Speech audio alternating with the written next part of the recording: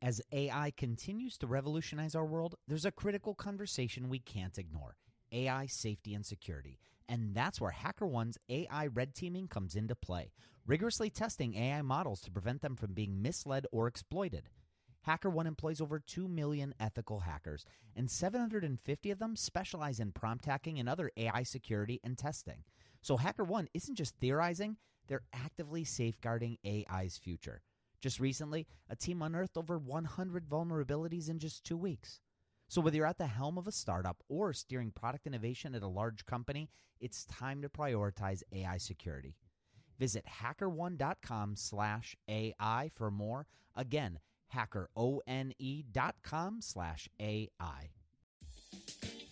This episode is brought to you by Gigantic. At Gigantic, you can level up your product skills through live, small group, cohort-based trainings.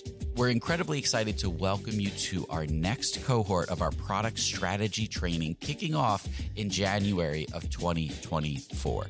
This course will take you through the frameworks that product leaders use at companies like eBay, DoorDash, Groupon, Rent the Runway in order to scale their teams. It's taught by Ben Foster, a friend of this podcast, who is the former chief product officer at Whoop.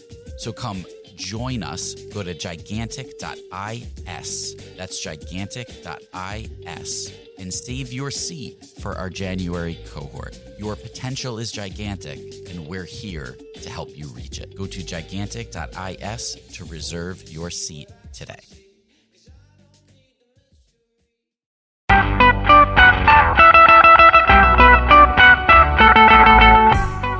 Welcome to the Rocket Ship Podcast. I'm Joelle Steiniger. I'm Michael Saka.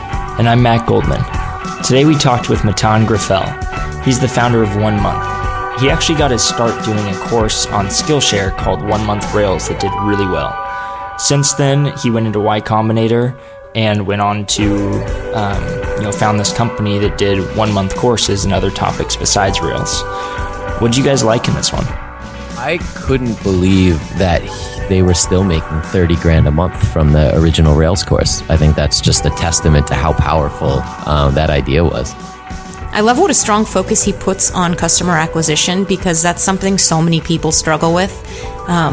And he's really been able to help a lot of people with that particular topic. So we dig into a lot of that in the episode too. All right, well, let's get started. We'd like to take a moment to thank our awesome sponsors. CodeShip makes continuous delivery simple and easy. Go to codeship.com/rocketship to get 20% off 3 months. Customer.io is a modern email platform built for startups. Go to customer.io/rocketship to start sending emails that convert. We'd also like to thank InVision app. InVision is by far the best prototyping and collaboration tool on the market. I can personally say I can't imagine delivering another design comp without it. It made collaborating with our entire team incredibly easy, and the annotation tool alone saved us hours of back and forth. Go to invisionapp.com/rocketship and sign up to get their starter plan free for 90 days. So the idea behind 1 Month started when I was trying to learn how to code online, and it was a frustrating experience, and none of the resources were really built for showing me how to actually create something in a short amount of time. So I put together this prototype of this 1 month class showing people how to build Pinterest from scratch in a month, if they had never coded before, kind of how I would want to have learned it if I could do it over. And it was incredibly successful. And since then we've expanded into growth hacking classes, and we're about to release an iOS class. We have 5 classes all in all now, and there's 6 of us here in New York City now. Very cool. And you just finished up YC? We did. Well, we did Y Combinator in 2013. Okay. Very cool. So to jump into it, the main reason I wanted to get you on the podcast and talk to you is because I get a lot of emails from our listeners about the things that they struggle the most with, things they want to learn about. And by far, the biggest thing I hear is customer acquisition and activation. And you've talked a lot about that. You've written about it. So I wanted to really dig into that today so we can learn how to really optimize our funnel and pick up on some of the things that maybe we're not doing quite right. Sure.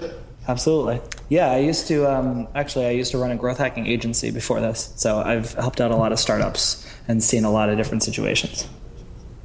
Very cool. So I guess my first question really for you is, what's the biggest mistake you see people making when they're trying to get started? I mean, it's kind of like a big category of mistakes, but a lot of people don't really ask questions as to like what's currently going on. And I think that often means like not really having any sense of who's currently coming to their website, where they're coming from, not knowing how to track different acquisition sources. So that maybe they have like Google Analytics set up and they're just seeing, absolute daily traffic like every week. And so they're just trying to like increase that number. But in reality, a lot of the work comes not from like just getting more people to hear about you, but from figuring out where's like the right audience for you to target of people who are going to be, valuable users. Because at the end of the day, like getting a post in TechCrunch might be great because you'll get like 10,000 people coming to your website maybe, but that might not be, the people that you need. That might not be people who are willing to pay for your product or who are going to be like engaged users. We've seen that a lot too, with certain blog posts that get way more reads than others, but it's just the wrong audience. Yeah, exactly right. And so like knowing how to ask the right questions. And in a lot of cases, I have to ask people like, do you really need more traffic to your website, or would like improving your conversion rate a little bit actually get you twice as many paying users at the end of the day? So what kind of questions do you expect them to be able to answer from those analytics? If they're doing it right, and I think there's a lot of work that goes into doing it right, so I wouldn't expect startups to have like everything set up from the beginning, but just to start to get in the direction of tracking the right stuff. I mean, we're talking like you should be able to answer questions like should I be focusing on blogs or PR? Because if you're doing like proper tracking of links and attribution of where people are coming from, then you'll know like how many people are coming from blogs versus PR that you're doing, and how are they converting once they get to your website, starting to break it out that way. You should be able to measure which are the valuable traffic sources all the way down to ideally how they're actually behaving in your product and whether they end up being engaged down the line. Usually when we worked with companies in the growth hacking agency, the first project we would do would be like an analysis of where their product is currently at and what they currently know how to track. You can identify spots that are going to be quick to improve. Like if you see someone has a conversion rate of 0.5% and they're an e-commerce product, then you could probably improve that by like quite a lot. Or if it's a free product, like signing up for a social network and it's only like 5%, you could probably get that up quite a bit also. So a lot of people didn't have that in place, and so we'd actually have to like put a little bit of time into making sure that they were tracking stuff and doing it properly. So say you identify that there's an activation problem, sure, that they're getting plenty of traffic or enough, and the numbers just aren't converting. Sure.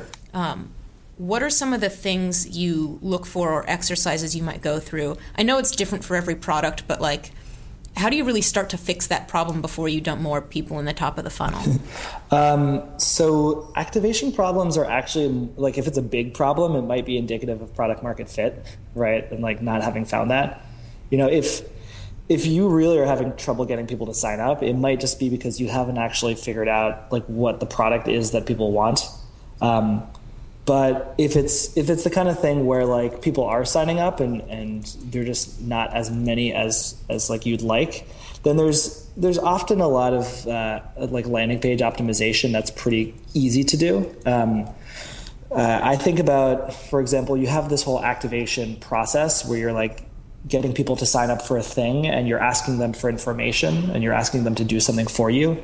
If you can split that up into multiple stages and like and less difficult stages for people to fill out, like that's usually good. So an example of this would be if you have a product that you're expecting people to pay right up front, if you can figure out how to get them on to a free trial first and then ask them to pay later, then you can have like a higher conversion rate to the free trial, and you can focus just on optimizing that by doing stuff like headline testing or just by like, putting it on the right part of the page.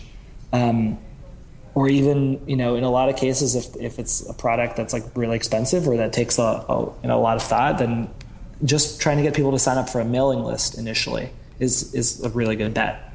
A lot of startups I've found totally underutilize email, and so to get them to start thinking about email as like even like an acquisition channel, or like getting people onto an email in order to get them to activate, can usually be a pretty big win.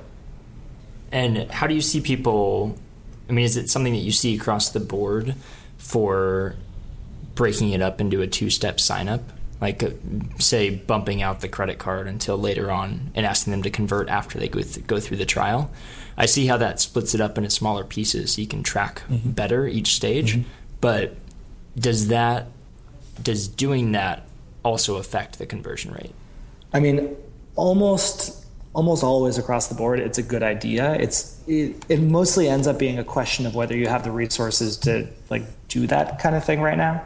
It's a lot to ask for, but then there's still a lot of nuances to that you have to end up testing for your product. Like, if you look at all the websites of like the biggest SaaS products out there, they all have some sort of free trial, right? Kissmetrics, like Optimizely, all these guys are testing all the time, right? So that ended up winning out for them. But it's a question of, is it a 30-day free trial? Is it a 14-day free trial? Is it a 1-day free trial?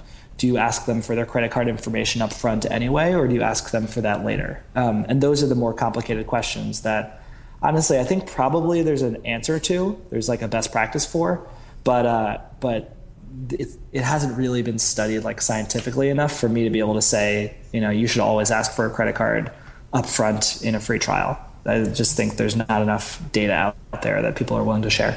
Okay, so let's say your activation conversion rates are pretty good, and everything lower down in your funnel is moving pretty smoothly, but you have an acquisition problem.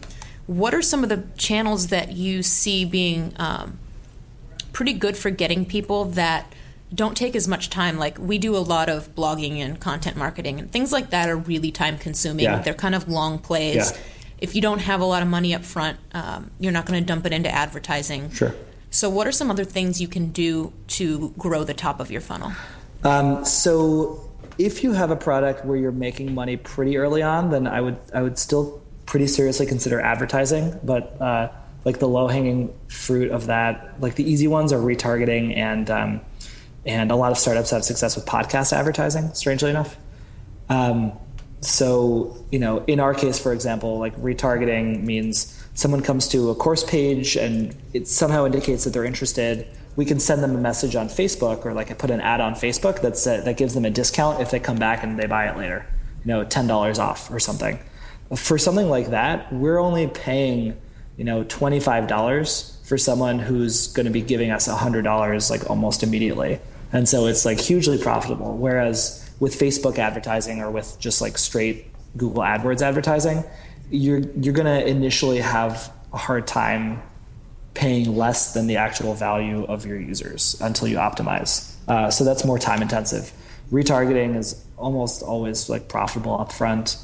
Podcast advertising can be. It's also a good way to figure out who your ideal audience is. And the upfront bias for that is pretty low. You can do like a podcast ad for like $500 for an ad and reach a lot of people. The other ones, it's a good question, right? Because if you don't have money to spend, then it's not that there's any really easy and free options out there, because usually you're trading off time versus money. So in the case of SEO, it's like great and it's free, obviously, but there's a lot of sort of work, labor cost that goes into creating all these articles. And for most people, they're not really good at creating content, so I wouldn't recommend like blogs for most startups. I think in that case, your current user base is going to be your best like growth channel. So if you can figure out how to incentivize people to share your product, or to just remind them at the right point to share your product, then that can drive like pretty good sustainable growth for you. So you're doing these 1 month training courses on how to learn how to code HTML, CSS, etc. If you were going to design a 1-month course on growth, what might that look like? We have a 1-month course on growth, actually. We just released it this month, and awesome. We brought in 60 students, and it sold out almost immediately. So we're definitely going to be running one again soon, probably in like a month or so. So what does that look like? Well, it goes through the sort of the 5 stages of growth for a product, or like the 5 phases, from acquisition to activation to retention to referral. And it goes through those stages while actually building like a real hands-on product, in the form of like starting out by building a landing page for a product, by driving traffic to that landing page and testing that landing page in order to test like different headlines and different value propositions, testing out, getting people onto an email list, and then starting to do email marketing and drip marketing to test out like the retention stage of it. How do you keep people engaged over time?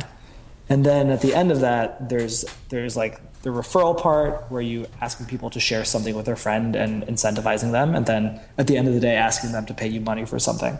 So we actually have all of the students go through all of these stages and teach them about the right theory along the way for like, what's just good landing page best practices, or what button copy is going to work, how should it be set up, so that they actually end up leaving the course with like a mailing list of hundreds of people on it that they can then sell a product to.